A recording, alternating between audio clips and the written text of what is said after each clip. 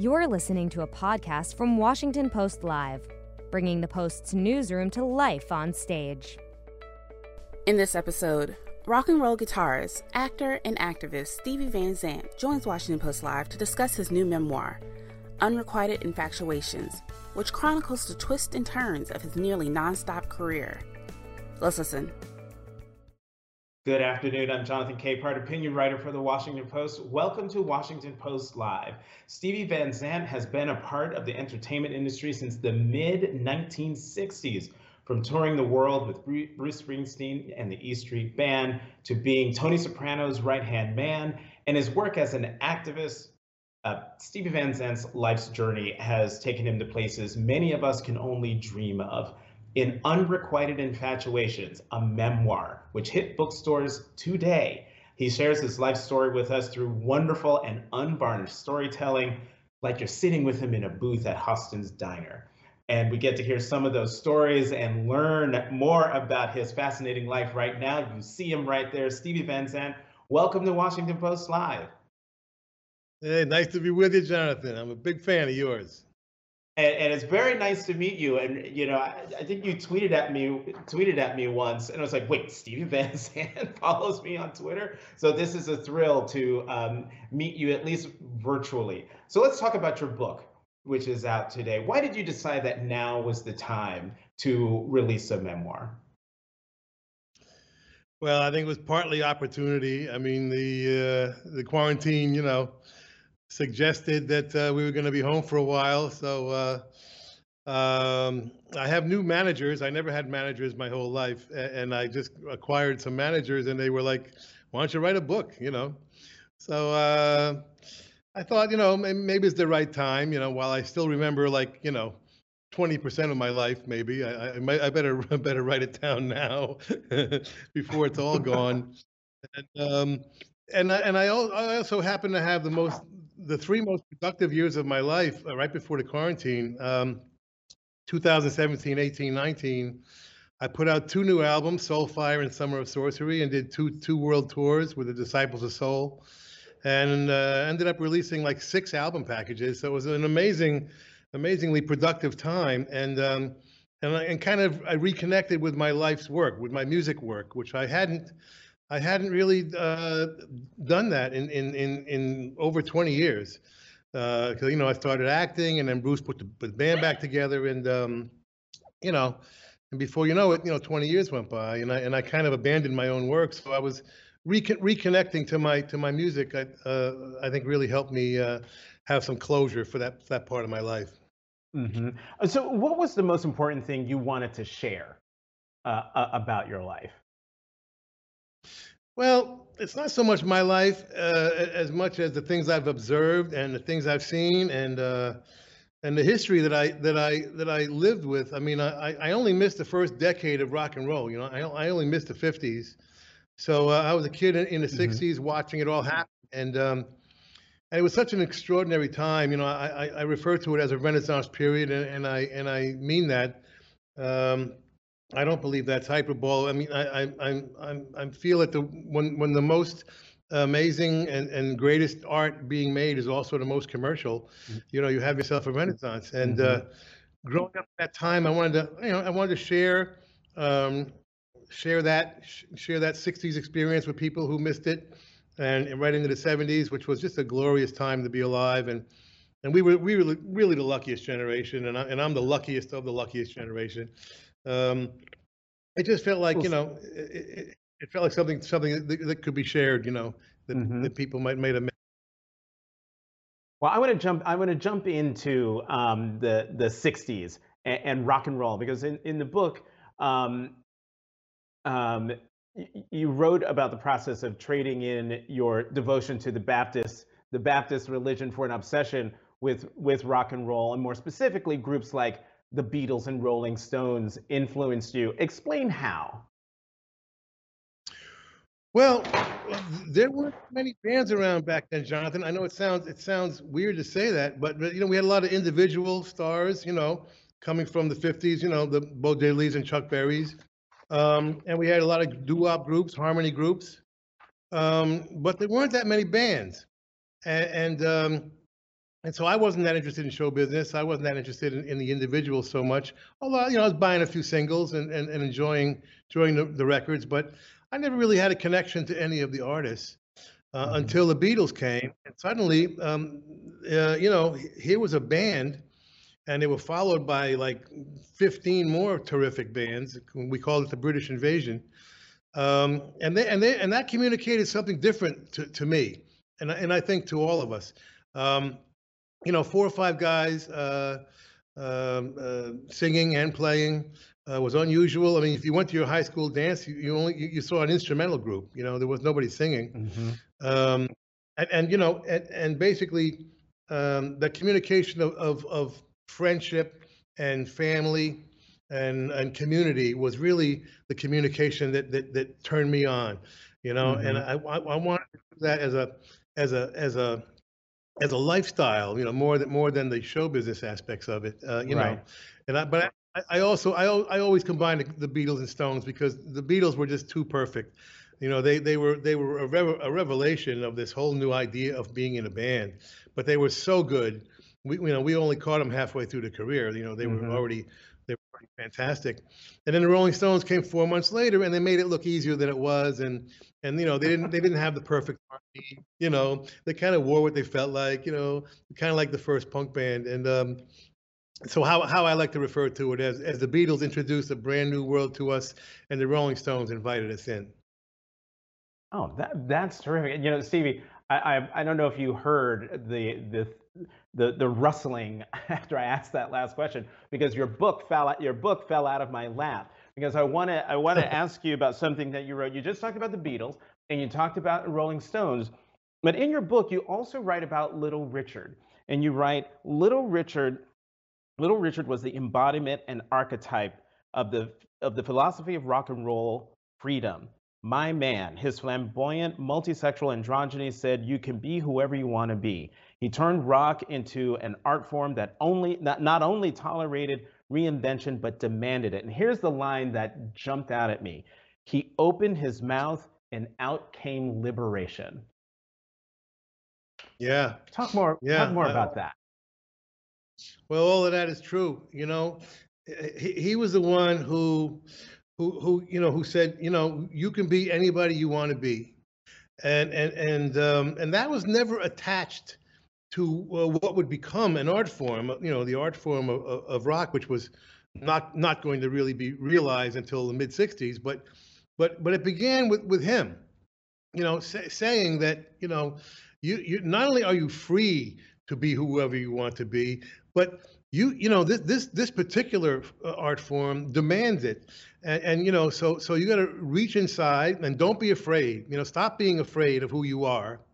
Just come out and be whoever you are, and be proud of it. And I think he was the one that really did that, because I mean, he wasn't all the way out, but being a gay man, and certainly androgynous. He had a sense of flamboyance and of fashion, and one of the greatest singers of all time. I mean, literally. I happened to catch a sound check with him once, and he just sang so amazingly. I mean, he's amazing on his hit records as well, but he's actually even more versatile than his records revealed. But anyway, he to me was the archetype of what would be rock and roll. And Chuck Berry would be the king. I mean, Chuck Berry brought the guitar, and he brought the storytelling. So Chuck Berry would be the guy who started to really elevate it into an art form. But Richard just brought the primitive, primal scream, of like, I'm alive. I'm alive, and you need to pay attention to me. Or you better pay attention to me. All right, we got to talk about. Okay, we've talked about the Beatles, we've talked about the Stones, we've talked about Little Richard. Now let's talk about Bruce. The friendship and relationship that changed everything for you was when you met Bruce Springsteen when you were teenagers. You described Springsteen as a like-minded outcast, true believer who became one of your most important friends and bandmates. Talk about the moment that you realized that you and Bruce Springsteen clicked on and off stage? Well, there weren't that many bands, like I said before, there was no bands in America really before the Beatles played this variety show called Ed Sullivan, which the whole family would watch every week. He owned Sunday nights, before The Sopranos, and and you know, um, I, we went from having no bands in America to everybody having a band the night after, but only most of them stayed in the garage where they belonged. But a few of us got out. It was about a dozen in our area, and I had my band, The Source, and he had his band, The Castiles, and so we met each other. Just on the local circuit, you'd run into each other every now and then. But I started going up to Greenwich Village on Saturday afternoons, where they would have bands all day, at the Cafe Wa. And Cafe Wa is still there, by the way. And so I would see all these bands, and they were like a year ahead of what we were doing in New Jersey. In those days, things were happening very, very quickly, and things would change very much, every couple of months. So you had to kind of keep up. And so I went up every Saturday, and I would steal what I could steal, and then bring it back to my band, and I started running into Bruce, doing the same thing, and which was a little weird because it's only an hour and 15 minutes on the bus, but when you're 16, 15, 16, 17, it was pretty far out of town to go, So I said, man, this guy's as crazy as I am, and we started talking, and we started hanging out, and then we started coming up to the village together, I think we bonded immediately by the simple fact that, we were the only two guys that we knew who believed in rock and roll completely, that rock and roll was everything. Not just a weekend thing or a hobby, something like that. It was everything to us. And, and we, if you're the only freak in town, you start wondering, maybe I'm a little weird, but if it's two of you, it kind of gives you a little, well, okay, maybe we're on to something, You have a little company. Yeah, and that matters. Just one other freak, thinking like you do, makes you less freaky. So I think we bonded right then, and that's kept us best friends ever since. And well, I mean, it worked. From 75 to 84, you were in the band, but you write about the moment when things started to change. And I'm going to read this and have you go into a little greater detail. You wrote, but somewhere in 82, it started to feel like Bruce had stopped listening. And you make the point earlier that you were Bruce's consigliere. You were the right-hand man. You were the person who, he turned to for advice. But in 82, you write, he stopped listening. At the time, I was hurt by the thought that maybe Jon Landau resented my complete direct access to Bruce. I liked Jon a lot and thought he felt the same about me. If anything, I should have been the resentful one, but I wasn't. So go into greater detail about the friction at that time. Well, Jon was his new manager at the time. We should explain. And, it had just been me and Bruce all those years. And now a new friend had come into the picture, Jon Landau, who was not only his manager, but he would also co-produce the records, and was a very, very important sounding board for Bruce. So suddenly it was kind of like I was a little bit of an odd man out, a little bit, and started to get a little bit awkward. And it was kind of a perfect storm of a lot of elements, which I explain in more detail in the book. But I'd become obsessed with politics by then, and was kind of itching to talk about it. I felt it needed to be talked about. We had this grandfatherly, friendly cowboy, Ronald Reagan, everybody loved. And meanwhile, a whole lot of crimes are being committed in the darkness. They were very hidden in those days, as opposed to the previous 4 years where no crimes were hidden. But so I felt the need to talk about some of these things, and at a certain point, I just felt, the best way maybe to preserve our friendship is to leave. So and in leaving, I kind of ended my life as I knew it. I mean, what had taken 15 years to get to the top, 15 years, I just walked away from it and had to, begin an entirely new life, which is the whole second half of the book. Suddenly, Right. the story changes. Well, And the first half of it is a whole nother story. I mean, it's a good story in itself. The kid from New Jersey who makes it all the way in rock and roll. But then the second half, I think, gets a little more interesting, a little bit more universal when it becomes a search for identity, a search for purpose, a search for spiritual enlightenment, and the bigger themes. Before we get to the second half of the book, though, you were sort of anticipating my next question is when you left the band, because you wrote that occasionally you need to be untethered. You wrote that once you did that, you were, quote, persona totally non grata. That when you left the band, despite not publicizing any, there was no bad blood, but you say you were seen as a traitor virtually by everybody. Did that surprise? How surprised by that were you, and how difficult was that? Yeah, I wasn't thinking of the consequences, when I did it. So they slowly appeared, as the months started to follow.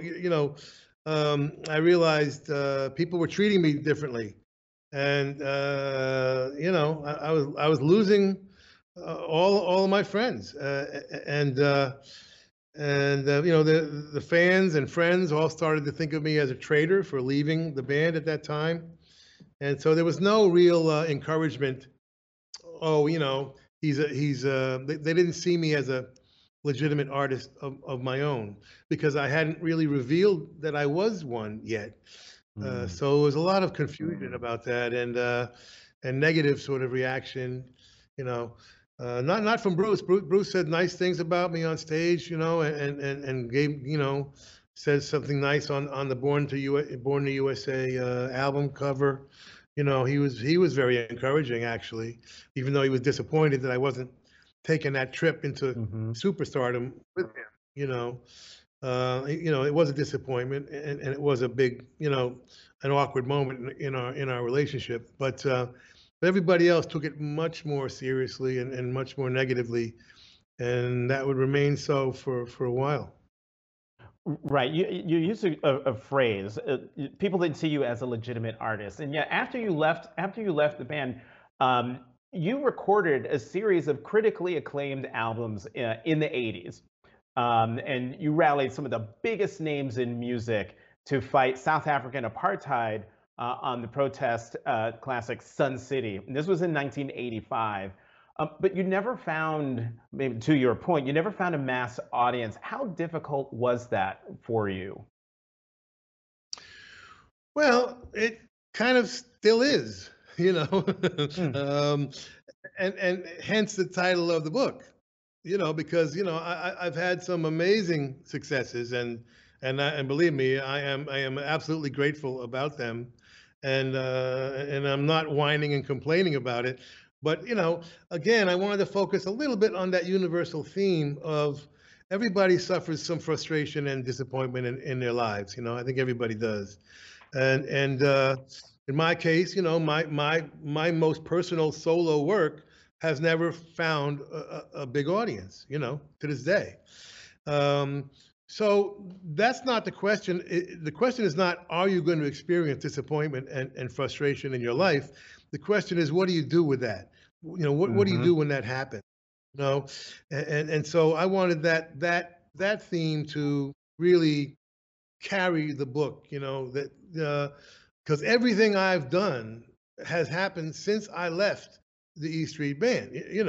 The 5 solo albums, The Sopranos, Lilyhammer, busting Mandela out of jail, et cetera, et cetera. All of that happened afterwards, and as much as you can say, well, I wish I could have done both. I wish I could have stayed and done all those things. That's really not very realistic, in the end. So after that massive disappointment and big mistake at the time, felt like a big mistake leaving, I would end up finding a way to move forward and get some things done. And I think that's hopefully useful to people and maybe even inspiring.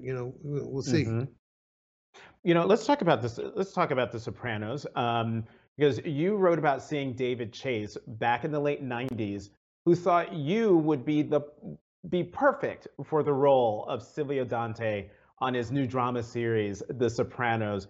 How did that come about, especially considering you'd never acted before? Right. A minor problem. Yeah. Yeah, he saw me doing, I was completely out of the business by then, walking my dog. And they chose me to induct the Rascals into the Rock and Roll Hall of Fame, which happened to be the first time that ceremony was broadcast. So destiny was definitely at work here. And David Chase is flicking around with the remote, stops on that channel by accident, whatever. And I did like a little, I don't know, 3-4 minute comedy, kind of comical induction. And he was looking for new faces for his what was going to be his last TV show. He had been in TV for a long time, and this was it. He wanted to start making movies, so this was going to be his last TV show, and he wanted it to be different. He wanted new faces. He was going to break all the rules, and so he calls me out of the blue and says, you want to be in my new TV show? I was like, man, that's so nice, but no thanks. I'm not an actor. And he was like, oh, yes, you are, just, come on down. So I went down and he actually wanted to cast me as Tony Soprano, which was, luckily, yeah. Luckily cooler heads prevailed, and HBO wouldn't let him do it. And so luckily we got the right Tony Soprano with Jimmy Gandolfini. But at a certain point, because everything was happening so fast, I said to him, David, I got to tell you, I'm feeling a little guilty about taking an actor's job. These guys work so hard. My wife's a real actor. I saw her go to school for years, acting classes, and, off Broadway and off Broadway. I said, it's not right for me to come in here and take an actor's job, So he said, okay, I'll tell you what, then I will write you in a part because it doesn't exist. So you're not taking anybody's job, And what do you want to do? And I said, well, I had a treatment about this cat Silvio Dante, independent hitman, and he worked he had a club like the old Copacabana, kind of lived in the past, big bands and Catskills comics and dancing girls and it was and the five families all had their tables in the club. Kind of like a mafia version of Casablanca, So he went away. Came back a day or two later and said, well, that's cool, but we can't afford it. So we'll make it a strip club and you'll run the strip club for the family, and that became the Bada Bing. I joined on that basis of not having been really written into the pilot, but sort of a new character. And I wrote a biography of the character and saying that him and Tony were best friends and grew up together. Not even thinking that I was, 20 years older. I'm still 25 forever in my mind. But and I shared it with the writers, and David, was kind of picking up on the relationship between me and Jimmy Gandolfini. We bonded very quickly. But I think because we were both more comfortable being sidemen and he, in his case, a character actor. And I think we kind of bonded that way. And so slowly along somewhere in that first season, my character became the underboss, the consigliere, which was an important role in the mafia family that actually didn't exist in the pilot. So it was kind of a vacuum that character ended up filling, and being the only guy, and being, being the only guy who doesn't want to be the boss, somebody that the boss can really trust, and so it slowly became the relationship that I had with Bruce in real life, and so that became very comfortable, very comfortable for me as an actor acting the first time. I knew exactly what those dynamics were all about, And what?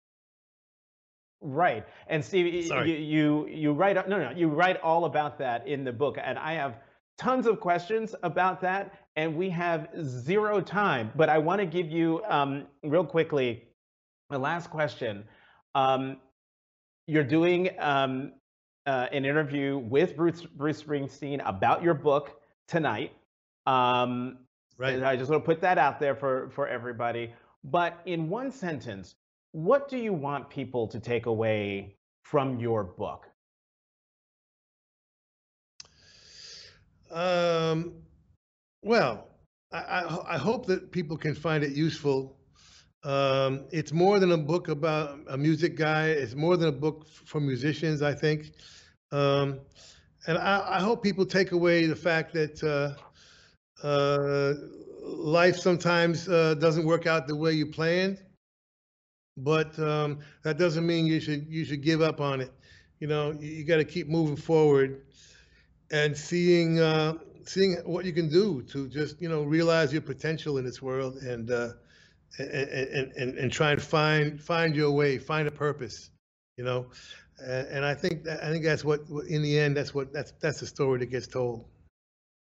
Stevie Van Zandt, I have all these questions about Teach Rock and your Little Stevie's Underground Garage on Sirius XM and the prequel for The Sopranos, but we are totally out of time. So I want to thank you very much for coming to Washington Post Live and remind everyone the name of your memoir which is out today, Unrequited Infatuation. Stevie, so great to meet you. Thanks again for coming to Washington Post Live. You too, Jonathan. My pleasure. And thank you for tuning in. To check out our upcoming interviews, head to WashingtonPostLive.com to find out more information and to register. I'm Jonathan Capehart. Thank you for watching Washington Post Live. Thanks for listening. To hear more interviews from this series and other Washington Post Live programs, visit us at WashingtonPostLive.com.